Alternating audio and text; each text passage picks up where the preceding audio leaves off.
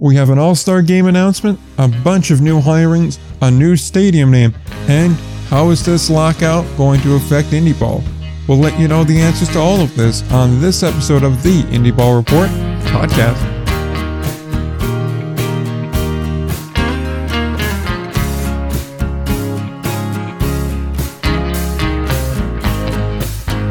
Alright, we're back again. Episode number 156 of the Indy Ball Report podcast. I'm Nick, he's Will, and we talk about independent league baseball on this show, and then mostly nonsense after that, but you come for the Indy Ball, you stay for the nonsense. What's the slogan we usually use? The Indy Ball, independent league baseball, and we go off on tangents sometimes? Yep, the number one podcast for independent league baseball talk. It's a damn good show, and sometimes we go on tangents. That's what it is. There we go. Alright. It describes the show. It describes the show perfectly. Because as they can tell right now, the audience, we're going on tangents. But it's the tangents that add the character to the show, really. Anyone could just talk about guys playing baseball. But how many people can go on tangents and talk about guys playing baseball? I imagine it's still a large pool, but still not as good as us. No, definitely not. And on that note, I suppose we should get to the baseball part of the show, which is, talking about it, and starts with the Frontier League All-Star Game, which we know is coming. We saw an open day on the schedule. I think we all kind of subconsciously figured it'd be Washington, seeing as they were supposed to host this thing in the then canceled 2020 season. And so the Frontier League got them back. The 2022 Frontier League All-Star Game will be in Washington, Pennsylvania, the home of the Washington Wild Things. The celebration starts on July the 16th and will run through the 20th. I will say only the 20th really directly relates to actual All-Star Game festivities. The rest of it are just kind of other events at the ballpark. On the 16th, you have a celebrity softball game for the greater Pittsburgh area. That's right by where Washington is. There's a handful of miles apart between the two of them. Then there is an IWC wrestling event. This is kind of like your wrestling, like I suppose a WWE type wrestling type thing. Then there's a concert on the 19th. This is of July, of course. It's the Eli Young Band and Lakeview. They'll be doing a concert. And then on the 20th, there is the Frontier League All-Star Game themselves. East vs. West this year, so kind of a very traditional format. And there's going to be a nice little bit of a twist here where each team, so a player from each of the teams, will be wearing a jersey from a local Negro League team. So back when the Negro Leagues existed, obviously like for, say, the Jackals, they may wind up going with say the Newark Eagles or something like that, where it's, they wear a jersey representing that, and then the jersey will be auctioned off after the game. If you want to attend, you're, let's say, in the local greater Pittsburgh area. Tickets start at $5 and the lower bowl is $10. So not too bad price-wise, pretty good actually. And yeah, not at all. It seems like it's going to be a fun week there. Yeah, first of all, I think those tickets are very affordable. So if you're in the area, I would try and take a look at that. I mean, $5 to get into the ballpark for an All-Star game is pretty awesome. But I think we kind of knew this was coming, just because, as you mentioned, Nick, the Frontier League All-Star Game was supposed to be there in 2020 before the world essentially ended. And so it only makes sense to go back to Washington, of course, with no All-Star Game at all during the 2021 season. It just made sense to go right back there. Not to mention, Washington's a great park. It's a good location. It's not exactly, you could call it like pretty close to the center of the Frontier League territory at this point. Yeah. I think you could call it similar to that kind of area. So it just makes sense. It's a reasonable trip for most places to go to Washington, PA. I think it's a good decision to bring it back to where it was supposed to be in 2020, and so they can host it right, really bring in the money that All-Star games are meant to bring in, and of course celebrate the talent that the Frontier League has. Like the East and the West matchup is good to see it go back to. Really exciting. I think that those $10 tickets to sit in the lower bowl and $5 to get in is really cool. I mean, it's very cheap. But listen, if they didn't get to have it in 2020, it was only right to give it back to Washington for the 2022 All-Star Game. Absolutely agree with that. I kind of expect we're going to continue to see this trend. Like, I wouldn't be surprised if the Atlantic League announces an All-Star game in Southern Maryland either this year or next year, because they had theirs canceled like that. So it just kind of makes sense to give it back to those teams. And likewise, I think it's really cool how they're incorporating the Negro League jerseys and whatnot into. I think that's going to be a really cool look on the field. I know some people like to see, all the jerseys from the teams that are in the league, but I think this is kind of it still gets you a local twist on it. And I think obviously, auctioning them off afterwards and then donating the money, I believe it was to the Josh Gibson Foundation, if I'm not mistaken. And to give that money and give that kind of, brand awareness or notoriety, and celebrate the Negro Leagues, which are very good baseball. I think it's really solid to do that. And I think it's going to be something that looks really cool on the field there. And I think it's a very nice touch. And I think independent baseball especially has been really good about this kind of thing, between the Monarch rebrand, this, and then there was a couple of other moments too, because I know there was games in the American Association where it was like the Grays versus the Monarchs and things like that. I think that's a really, really cool thing. And I think that that's an element that shouldn't be lost in this either. I think that's pretty cool. Yeah, totally agree. I think you're 100% right when you say that independent league baseball has really been on the forefront of this type of thing.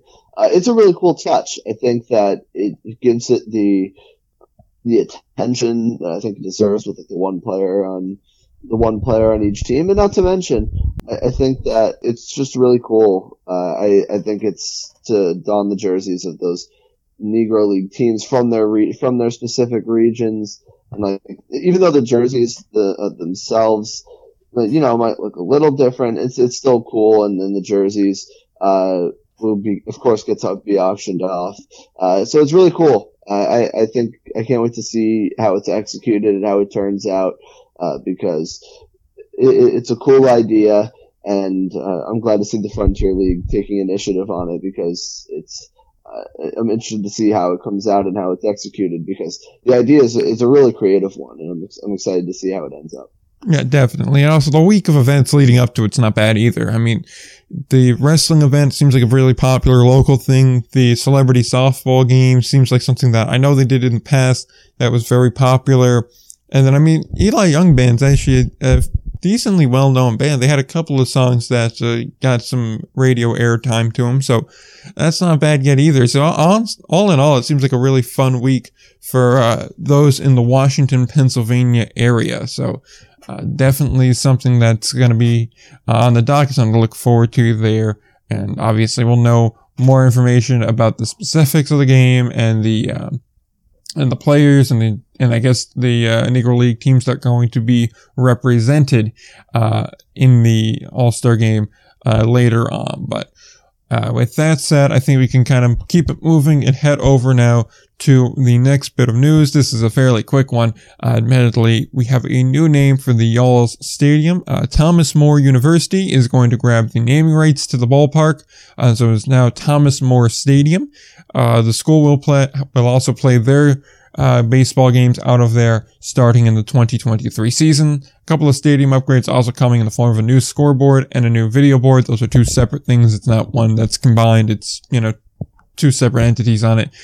So fairly minor change, more of a cosmetic thing than anything, but always cool seeing a nice ballpark upgrade. It's a different name, something to note. Yeah, especially that it's like the name of a university. It's interesting that it's like, at least when you look at the stadium, it gives the idea that, this is a college stadium that a Frontier League is playing, or a Frontier League team is playing in, which I find to be kind of interesting and something we've never really seen before.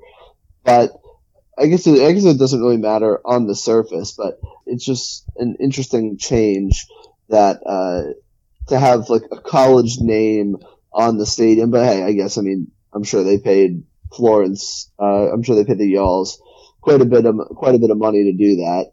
And, so I can see why they did it, but it does give kind of like the idea for like a casual fan, like, oh, the Yalls are playing like in this like college stadium, but when it's really Thomas More University is playing in the Yall Stadium.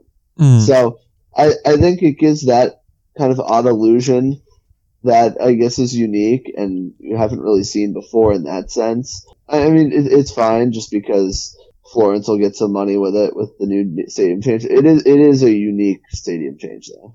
Yeah, it definitely is. I mean, obviously, you know, we have actual Frontier League teams playing out of college ballparks. I mean, see the Jackals for the most glaring example of that. Right. You know, but it's not called. Yeah. I mean, that's true, but it's not like the Jackals were playing there first, and like that's the stadium that the Jackals built, and Montclair State said, "All right, we're gonna play there now." Yeah, fair, but it's Montclair State Stadium. Yeah, my more or less point was just that, you know, obviously having a college and a Frontier League team, you know, kind of work together isn't unusual, and I think it does. What kind of helps is dropping university from the title of the stadium when it's just Thomas More Stadium. At least to people that don't know the university, it just more or less sounds like you're naming the stadium after a person as opposed to a school. Obviously, if you're in the area, you know, you probably know the university in the same way where if you're in New Jersey, you'd know, like, say, TCNJ or something like that. You'd be familiar with that kind of a school, or you'd be familiar with, you know, Stockton University. So if you name a ballpark, you know, like Stockton Stadium, you go, oh, okay, maybe it's related to the college, as opposed to, you know, being not from the area and going, oh, Stockton, I guess they just named after a person, you know. So I think that kind of helps with it too. If they gave them the money and it made it so that they can make a better ballpark, I don't think it's a big deal either way, you know. So I think it's a plus in that regard. So, you know, I mean, hey, all things considered, I think it's probably a fairly beneficial relationship on each end. You know, Thomas More University gets some more advertising and they got a nice ballpark to play in. Florence gets what I imagine a fairly local sponsor for the ballpark that pays them a good sum of money, and they get to put in a new scoreboard and video board as a result of it. So it sounds like a pretty good sized win, in my opinion. Yeah, I think it's and I think it's definitely a good thing for Florence. It's just the name, the stadium name itself is a little bit interesting on my part. But does it really matter what to play on the field? No. So there is going to be a lot more baseball played on that field in that stadium, which is a good opportunity for Florence to host more games and make more money as well. So I think it's a good partnership for both sides. Yep, absolutely there. So we'll move on now to these new staff hirings, which is our last topic before our big discussion of the day. So the first of these hirings, USPBL names a new league president. Dana Schmidt will take over operations. She's been with the league since 2016 in the COO role. She's going to handle pretty much the business strategy and day-to-day operations. A lot of past experience in roles like this. Overall, I know we normally don't talk with the USPBL, so we probably won't spend too much time on it, but seems qualified, seems like a good hire to fill that presidency role. Yeah, certainly. I think she sounds like a great hire for the USPBL. You know, it's a league that has grown quite a bit over the last few years or so. So, just replacing Andy Appleby.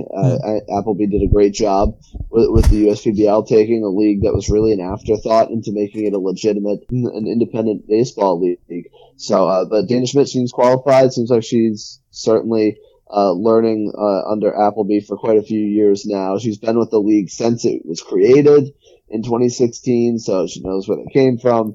But it sounds like a good hire, and now she gets the chance to run the show. So absolutely, definitely agree with it. Qualified, and will hopefully help continue the Appleby League into a force there too, because I mean the USPBL also is a very unique league in the fact that all four teams play out at one stadium. So Right. It's a very interesting model there, and we've talked with Justin Orenduff from that league in the past. If anyone wants to know more about that league, so you can go ahead and check that out when you're done with this episode. We move on to the next bit of news.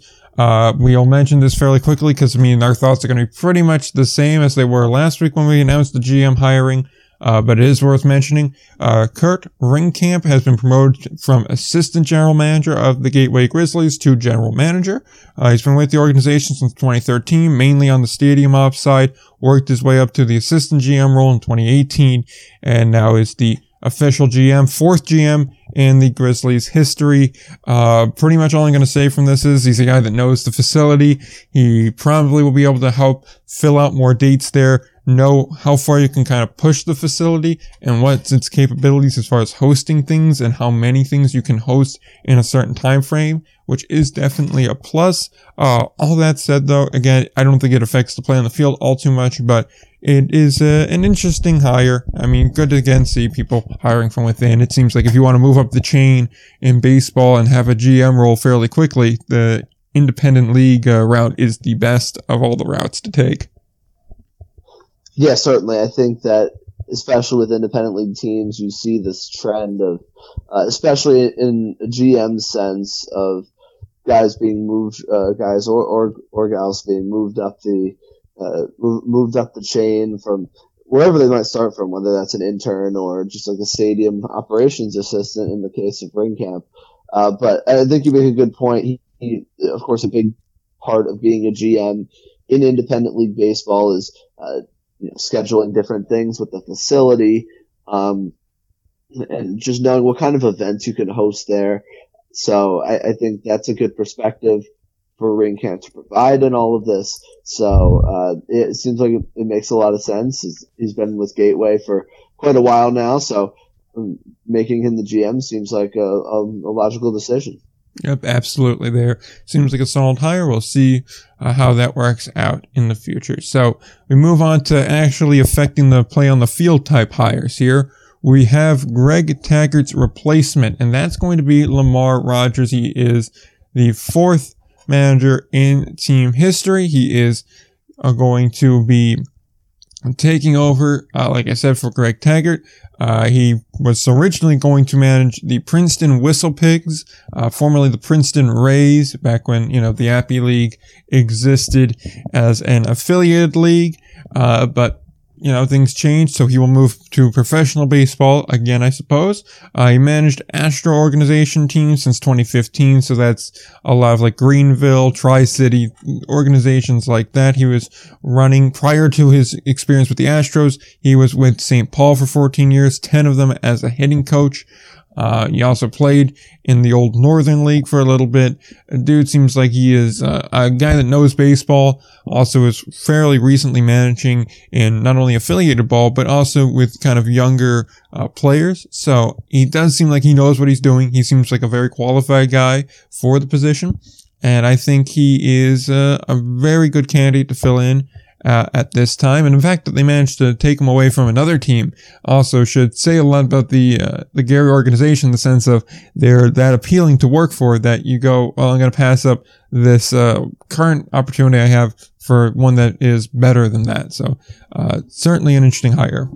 100%. I think it's a really strong hire, a really, really strong hire for Gary. And of course, it's really hard to find a guy who can just simply fill the shoes of Greg Taggart. Because we've mentioned at length and we've talked about Greg Taggart. Gary's not going to be able to do that. You can't just fill the shoes of Greg Taggart right off the bat. However, I think Lamar Rogers seems like a terrific hire. Not only does he have plenty of managerial experience with in affiliated ball with those younger guys, as you mentioned. Of course, trying to get production out of your rookies is a huge part of both Frontier League and American Association baseball. Anytime you can get production out of those rookies, your team is going to be a lot better as a result. So he has experience managing in the lower minor leagues. He had a lot of success, right, in the lower minor leagues as well, winning the Appalachian League when the Appy League was a rookie ball affiliate. He won the league. Yeah. in 2015. So he's had a lot of success as a manager. We know we can manage the game. And then that leads to the next question. Does he know indie ball? And boy, does he know indie ball. Yeah. So, 14 seasons with St. Paul, obviously a model organization with how they run things, how they build their roster. He's been an assistant coach with St. Paul for quite a while. He's played for St. Paul. He knows indie ball. He knows how to manage. So I think he honestly, to be quite real, I think Lamar Rogers really checks all of the boxes for Gary. And I seriously think that they hit it out of the park with this hire. I think it's a really, really strong and a really good decision for Gary, because Lamar Rogers seems like a stud candidate. Yeah, I definitely agree with that, especially because you figure most of that time with St. Paul, if not all of it, was spent with George Samus as a manager, and that's certainly a very good guy to learn how to coach from. And not to mention that independent league experience isn't just independent league experience. It's a lot of American Association and Northern League experience. So a lot of the same leagues that Gary has been in. So he kind of already knows that kind of culture. He knows the teams in the league. He knows a lot of the personnel around the league. So obviously there's a lot there to like as well. So definitely like that. And also a bit of a diversity hire. I believe, according to the release from Gary, only the third African American manager in partner league ball. So among the 4 partner leagues, there too. So for what that is worth, it's also nice to see a little bit of diversity in the hirings as well too. So that's definitely going to help as well. And all in all, very good hiring from Gary. Definitely a diversity hire as well. That is certainly a plus. However, Rogers seems like he has all the experience necessary needed to be an American Association manager. So definitely Gary is a team to watch out for and see how he does, because it seems like he has all the credentials to be a very strong American Association manager. Absolutely. I'm actually interested to see what he does with his roster too, because he's getting this obviously pretty much the beginning of March now. And a lot of teams have been already making a lot of moves. Obviously, if you follow the Instagram page, you'll see the transaction reports, and the American Association's always a very solid block of moves. So it's going to be very interesting to see what his roster starts to look like as compared to a Greg Taggart roster, that kind of interim, no management roster. So, definitely going to be interesting to see what he does there. But also just very interesting to see how he does, because like you said, well, he is extremely qualified. Moving over to Staten Island. First off, I want to say something. I was wrong about it being Heath Quinn. It was not Heath Quinn they signed. It was the guy that I looked at when I was going through, when they dropped all the clues for who this could be. I was like, oh, well, let me look through the possibilities. The guy they signed, I quickly looked up because I'm like, no, I don't think it's this guy. And it was Mariel Batista. He's fine. He's fine. So I wanted to circle back to that from last week, because I know we teased that, and I wanted to just touch on it quickly. No real in-depth breakdown on him, because we want to talk about the bigger news of the week, which is the new Staten Island pitching coach, who is former New York Met, former Long Island Duck, and former SNY analyst Nelson Figueroa, which is a very, very big hire. Obviously for several reasons. One, you're having a former major leaguer that played in the New York area. Again, New York connection there. And who was a fairly good major league pitcher as well. He hung around for a while. And obviously he pitched in the Atlantic League. He knows the Atlantic League. He's familiar with the people around the Atlantic League. So those two things are huge pluses, especially when you have, a lot of people around the organization that are still new to the league, still trying to figure it out.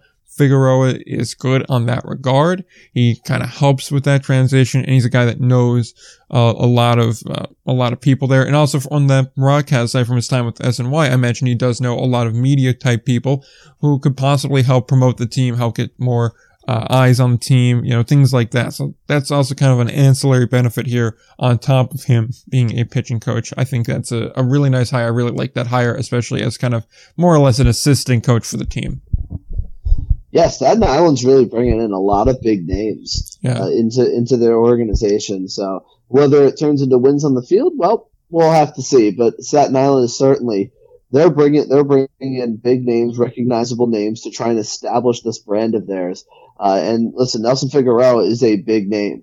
Just because obviously, as you mentioned, Nick, he's on SNY, was quite a good reliever for the Mets for a while. I'm sure he has some sort of relationship with Edgardo Alfonzo. Mm-hmm. Both of them, Mets guys through and through. Seems like Staten Island is trying to ditch the Yankees and pick up the Mets, but obviously not actually. But I mean, Figueroa, it seems like we know his experience, right? His experience certainly cannot be questioned. So I don't think I need to go too much into the experience part of this. However, I think, Nick, you bring up a really interesting point about the media side of things, because not that Nelson Figueroa is like some terrific like promoter and media guys, but he does know guys who are, right? Yeah. He knows guys within SNY and around the media, around the New York media market that can help promote this team. And for whatever that's worth from the pitching coach, I think it's not something we know yet, but I think it's an interesting angle to view from that, just because of the guys he knows, and of course he's a big name. He can help bring people to the ballpark, along with, of course, Edgardo Alfonzo and others. And we'll see who they're signed as far as their roster. That's still in the early stages, but Figueroa is certainly a big name. Seems like a solid hire for a pitching coach for sure. Yeah, definitely agree with that.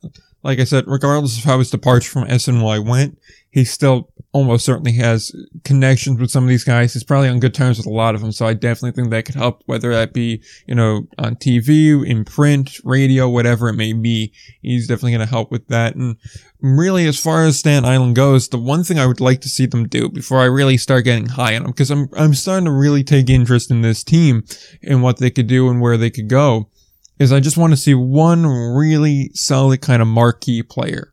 Right now, they don't really have that on the field. The staff is there. The staff is great, and you can promote the staff, and arguably you should do that on some level because you can control your staff year to year. It's fairly easy to know what your staff's going to look like coming into a season. It's probably going to stay the same for a while. And obviously, we know the kind of turnover on an indie ball roster.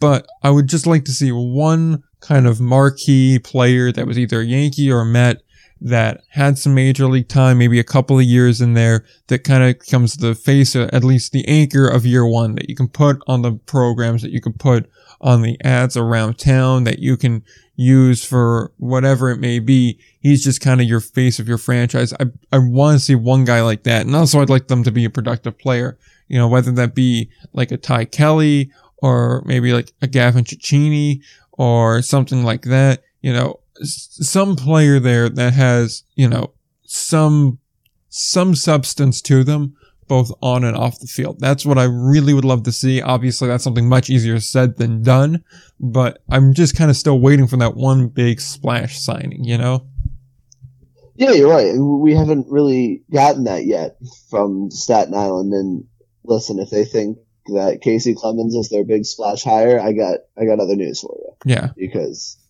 he's not.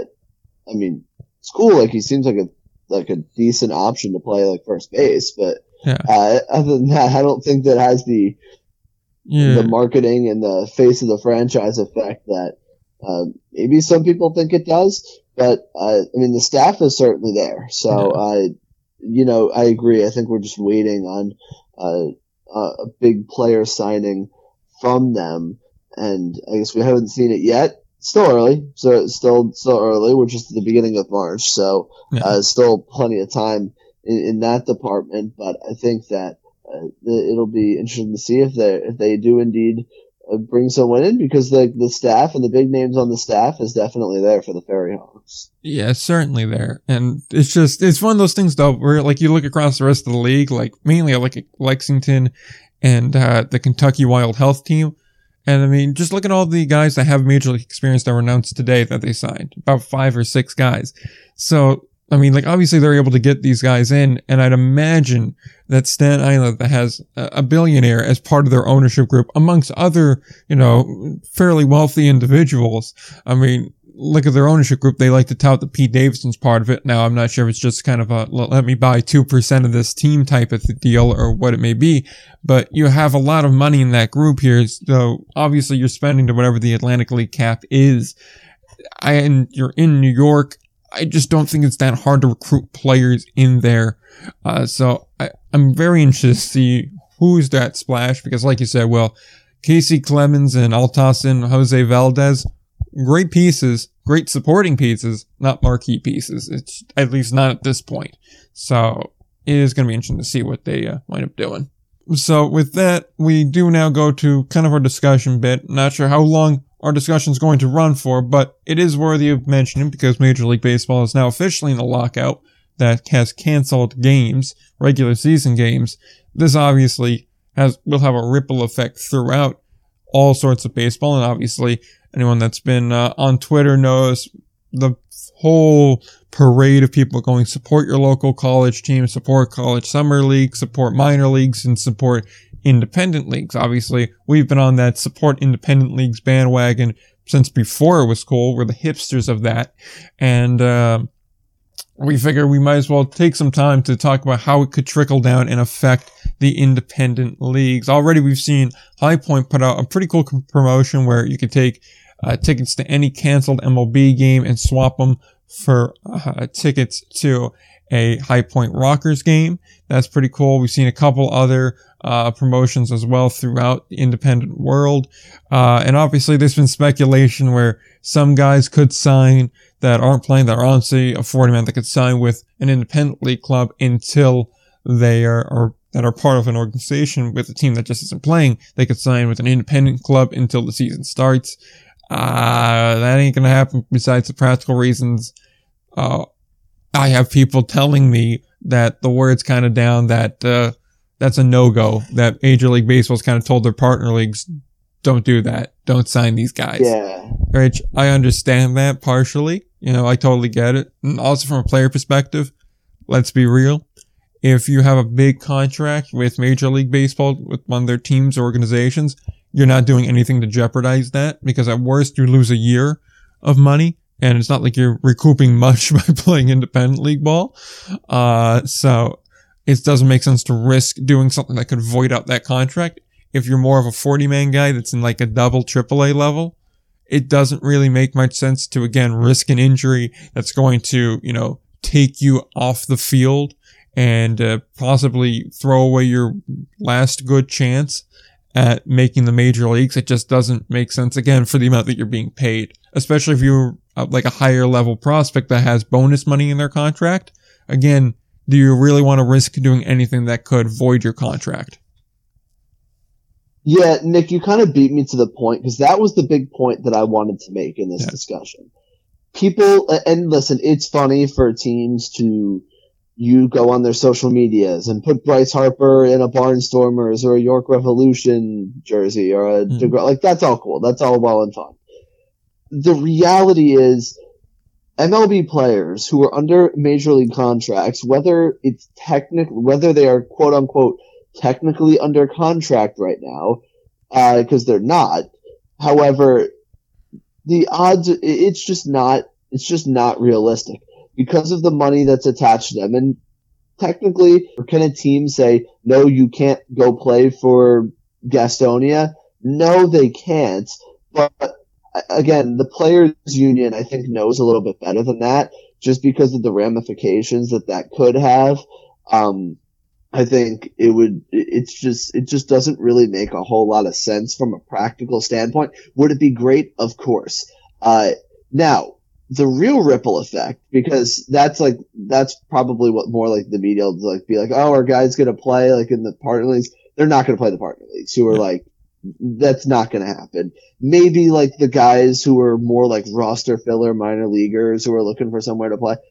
Well, their seasons, we got to remember, they're starting their season on time. Yeah. So, now that brings me to my real effect of the lockout, and why I don't think I think that this makes this quite a bit harder for independent league baseball, is because, the lockout affects, of course, players that are under major league contract, but it also affects all players on 40-man rosters. So guys who are on 40-man rosters, which are probably about half the AAA teams, probably half the players on the AAA roster, they are ineligible to play during a lockout during the minor league season, because they are technically, as a 40-man roster player, looped in with the Players Association. Therefore, they are locked out by the MLB. So that leaves a lot of roster spots in AAA. Where does that come in? That means they're going to be looking for, okay, where can we find players to fill the AAA gap, to fill like these gaps in the AAA team. It's not like they're going to rush prospects, like top prospects who are like maybe only at a high A level or a double A level. They're not going to sacrifice those guys and put them in AAA and possibly have them struggle, kill their confidence. That's not worth it to them. What they're going to do is probably, if this were to drag on, and certainly as a Major League Baseball fan myself, I hope it doesn't, but they're going to look to indie ball for these guys to fill out the AAA roster to begin the year. So if this drags on another few weeks and there's no deal, I think you're definitely going to see that these teams are going to try and bring in independent league baseball guys to fill out the back end of that AAA roster. It'll give some guys some opportunities for sure that could have them stick.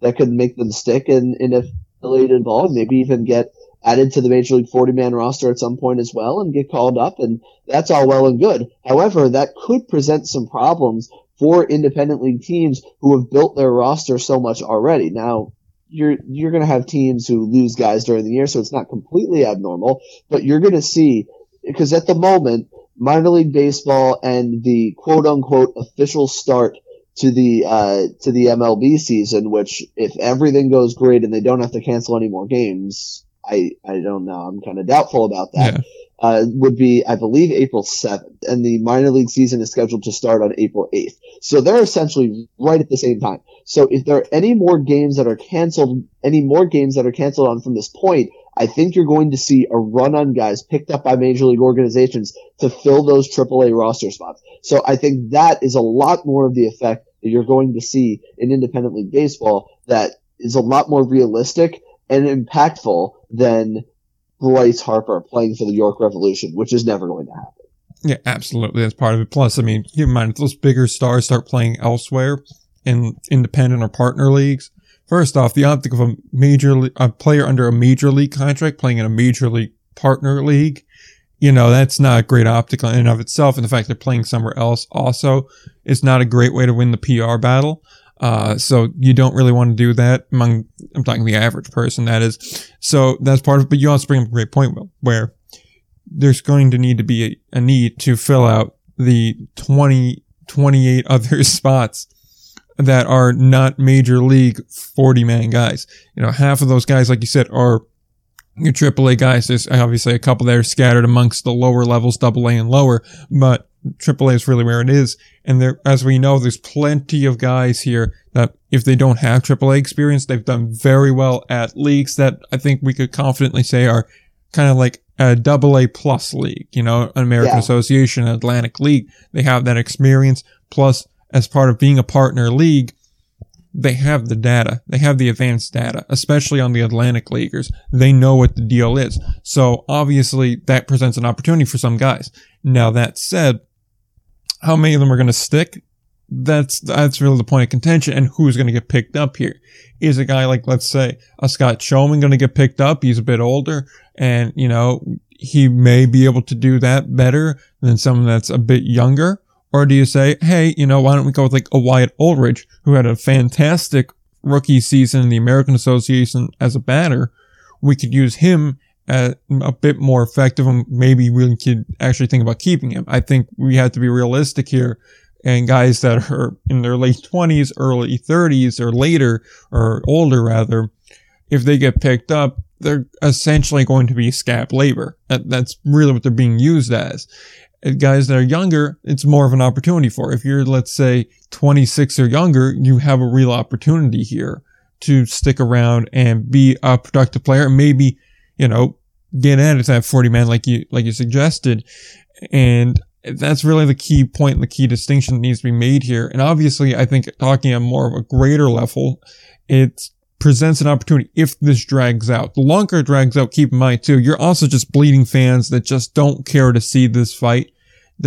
It's souring a lot of people on it, and there's going to be people that, if only for 1 year, don't really want to support Major League Baseball after all of this. So they're going to look for other alternative sources of baseball. And that comes at the end of April with the Atlantic League. It comes in the middle of May with the Frontier and the American associations as well. And it also comes with the Pioneer League not too far after that. So it definitely, it does present an opportunity for these teams to get out there, sell the ticket packages, get the people in the ballpark, and just kind of return baseball to what a lot of people that want baseball to be, just a fun time, a fun experience where you just watch the game. And the fact that, unlike on the affiliated level, the guys on the field are trying to win, they're not trying to develop, they're going all out because there's a higher purpose for them, which is to get signed. It definitely, I think, helps make them stand out more from the affiliated minor leagues. Now, obviously, if there's prospects or whatever, that's going to be a draw for some people, but we've discussed before, the names on the roster don't really mean nearly as much unless it's like a rehab stint. It's more or less the experience of the ballpark that means the most. So I think this is an opportunity to grow the popularity of indie ball as a whole. And it kind of really emphasizes why like that flow streaming that we talked about last week is such a bad idea, because when you price it at $150, a lot of people that may have been otherwise interested are now immediately turned off from the price point. Unlike in the Atlantic League where pretty much all the streaming's free. I think Lexington charges for theirs. And then in the American Association where you could pay like $13 a month or something like that, which isn't all too bad, but it's also a little steep. But for what it is, it's not terrible. So that doesn't turn nearly as many people off. I think there's a real opportunity to grow the popularity, though, of independent league baseball, partner league baseball, whatever you want to call it this week. It certainly, I think, is a great opportunity for them. And I think right now is we're going to get to see where that creativity and not being fenced in by a major league parent organization is really going to come in, because it gives you the opportunity to really do a lot of crazy things that can win you over a lot of eyes and a lot of popularity.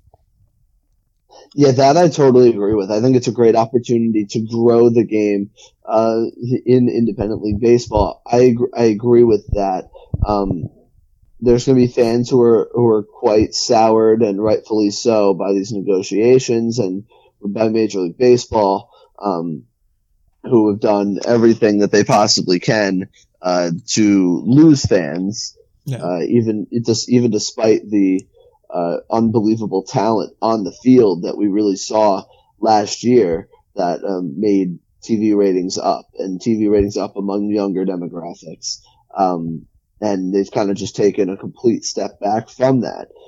And so it is an opportunity to grow independent league baseball if there's no Major League Baseball on, say, through the month of April, say through the month of May. I don't really want to think about worst case possibilities beyond that point, but for however long, it is an opportunity to grow independent league baseball, get more eyes on it, and that's a good point that you bring up, Nick, about the Flow Sports thing, because now when you're just looking to get more eyes on it, you get slammed with, all right, how bad do you really want baseball? You're gonna have to pay $30 a month or $150 for the year. I mean, it's just not realistic for someone who's made like, oh, well, hey, like I just need some baseball to watch. No one's gonna pay that to do that. I mean, it's $150 either way when you cut it, whether it's $30 for 5 months or if it's $150 for the year, you know. Right, but I'm thinking more of the people who are like, all right, I'm just gonna watch this until the MLB comes back. Yeah. Well, I mean, to be fair, if Major League Baseball has they've canceled all of April and half of May already, then I think you could probably just write off the season at that point, you know? I don't even want to think that it's such a possibility, but you're right. I just think that just the Flow Sports idea of that is why that, especially in this scenario, is not a good thing. And at least seeing on our social medias, right, on like the Indie Ball Report social media, that people are not happy about this Flow Sports thing either. It's not just us, right? It is of course the people who are big fans of the Frontier League that are upset about that. Oh yeah, it's not just us like speculating. There's people who are not happy with it at all. I think that it is a great opportunity to grow the game, to get more eyes on independent league baseball. However, it still needs to be executed the right way. You still need to get people to the park. I think the High Point Rockers thing, regardless of how many people it brings in, is a great idea. I think that's a really, really good idea. The issue is, I don't know how feasible it is for High Point, just given its location. Yeah. It's not really near any big league parks. Like, I don't know how. I'm not a big Carolina guy, so I don't know geography that well there. Like, we're talking like Atlanta? It'd either be Atlanta or Washington, probably. Maybe. Okay. Cincinnati's pretty far still. It'd probably be either the Nats or the Braves. Yeah, so, but I think just for optics, I think it's a great idea. And I think teams that are a little bit closer to bigger markets should absolutely be looking to do that. Not even so much that, it's a way to fill the stands, because the reality is I don't know how many people would actually take you up on it, but it's a fun look, right? It's a fun look at trying, because I mean, Nick, how many statements have we seen over the last week that's saying the lockout is unaffected, like it doesn't affect starting us. At blank, no matter the lockout. I think every team's released one of those. Oh yeah, every team's released one. Some have released two, which those other markets that are near major league teams, Chicago. Staten Island, Long Island. All of you guys have two teams nearby. Do that. Yeah, I know. I mean, I'll just say this from my perspective. I had Mets tickets for the first week of the season. Those aren't happening anymore. If the Long Island Ducks or Staten Island Berryhawks want to do that promotion, I will be there. At least it wasn't that big of an investment anyway. So I mean, it was Mets Braves. It was good. Yeah, no, it would have been a good game. But I mean, at the end of the day, if it's not opening day, they're Met tickets. You shouldn't be paying more than like $20 a piece. Oh God, no, I'm not paying more than $20 a piece. Trust me. Yeah, like I say that as a Met fan. Like, I honestly like see the price of baseball tickets, like major league tickets for some people, and I look at them like $50, $100. Who the hell's paying that? I could sit in the outfield at Citi Field for $18 a piece. Yeah, try going to games at Fenway when you're up there. Not ideal. However, I think that overall, I think those teams that High Point set the standard, I think, as far as this, but I think other teams should really follow in the footsteps, especially the ones that actually have people who go to major league games, who are looking for something else to do to introduce more people to independent league baseball. I think that's the bigger thing. It's a lot more important than say like the rosters and the AAA rosters and the stuff like that. Oh, absolutely. Like maybe a gear exchange would be a good idea too, where if you bring in like your old Major League Baseball gear, they'll give you the equivalent item in that independent league team. So like you bring in a hat, you get a hat. You bring in a shirt, you get a shirt. Something like that may not be a terrible idea either. That would be fun. If that dragged out, that'd be a really good idea. Yeah.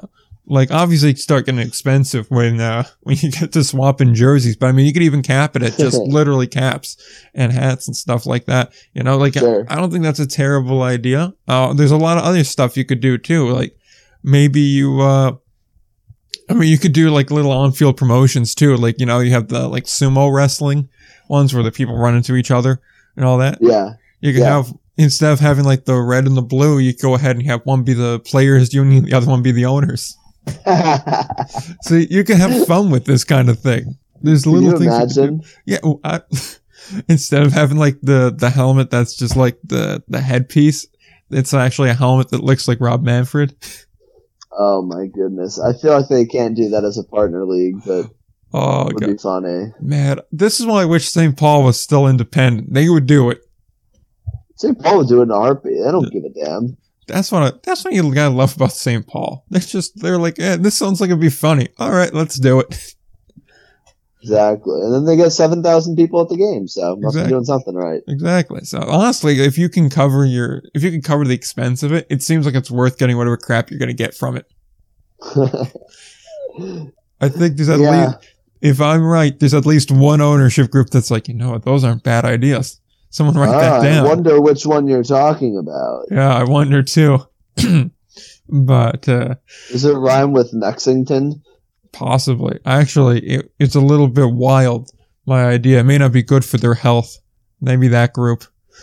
You know. Interesting. Okay. Yeah. I'm not telling them to do it, but I know they listen. So if you'd like to do it, it'd be very cool. It would be cool. Yeah. It'd be funny. Yeah. So I think we touched about just everything, how this affects the independent league. At least that comes to mind here. There are probably other benefits to it, but I mean, really the two ends are for the players. There's an opportunity for some older guys to really kind of turn to scab labor, just to be blunt about it. And for younger guys to possibly get in there and steal a roster spot. From a off the field team perspective, there's an opportunity to really grow your possible interest pool. And even if it's temporary, or even if you're only retaining like 10% of the new people, it's still a 10% bump in guys that probably would have otherwise not gone to the ballpark or would have only went once or twice for the year. So really, those are the two major elements that I can see. I'm not sure if I'm missing anything. What do you think, Will?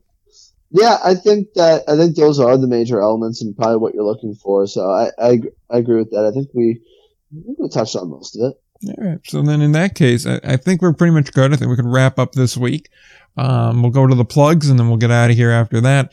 If you want to follow the show, you can do so on Instagram, on Twitter. That's where we mentioned a lot of the stuff, in the past, where we saw all these tweets from these independent league teams. That's all on Twitter. Pretty much if you follow Indie Ball Report on, Instagram, or ALPB_news on Instagram, you'll see a lot of that. And obviously Indie Ball Pod on Twitter, you'll see a lot of that as well as those posts that are made. You can also find those posts as well as that episode we mentioned way back in the beginning, the interview with Justin Orenduff from the USPBL, all on the website, IndieBallReport.com. You'll have show notes there, so links to everything we mentioned in the show, as well as those past episodes, articles, all sorts of other stuff. Feel free to explore the site, IndieBallReport.com, and you can follow the show, the actual podcast show, just about wherever you find podcasts. I know every podcaster says the same thing, but it's on Spotify, it's on iTunes or Apple Podcasts, whatever they're calling it nowadays, Amazon Music,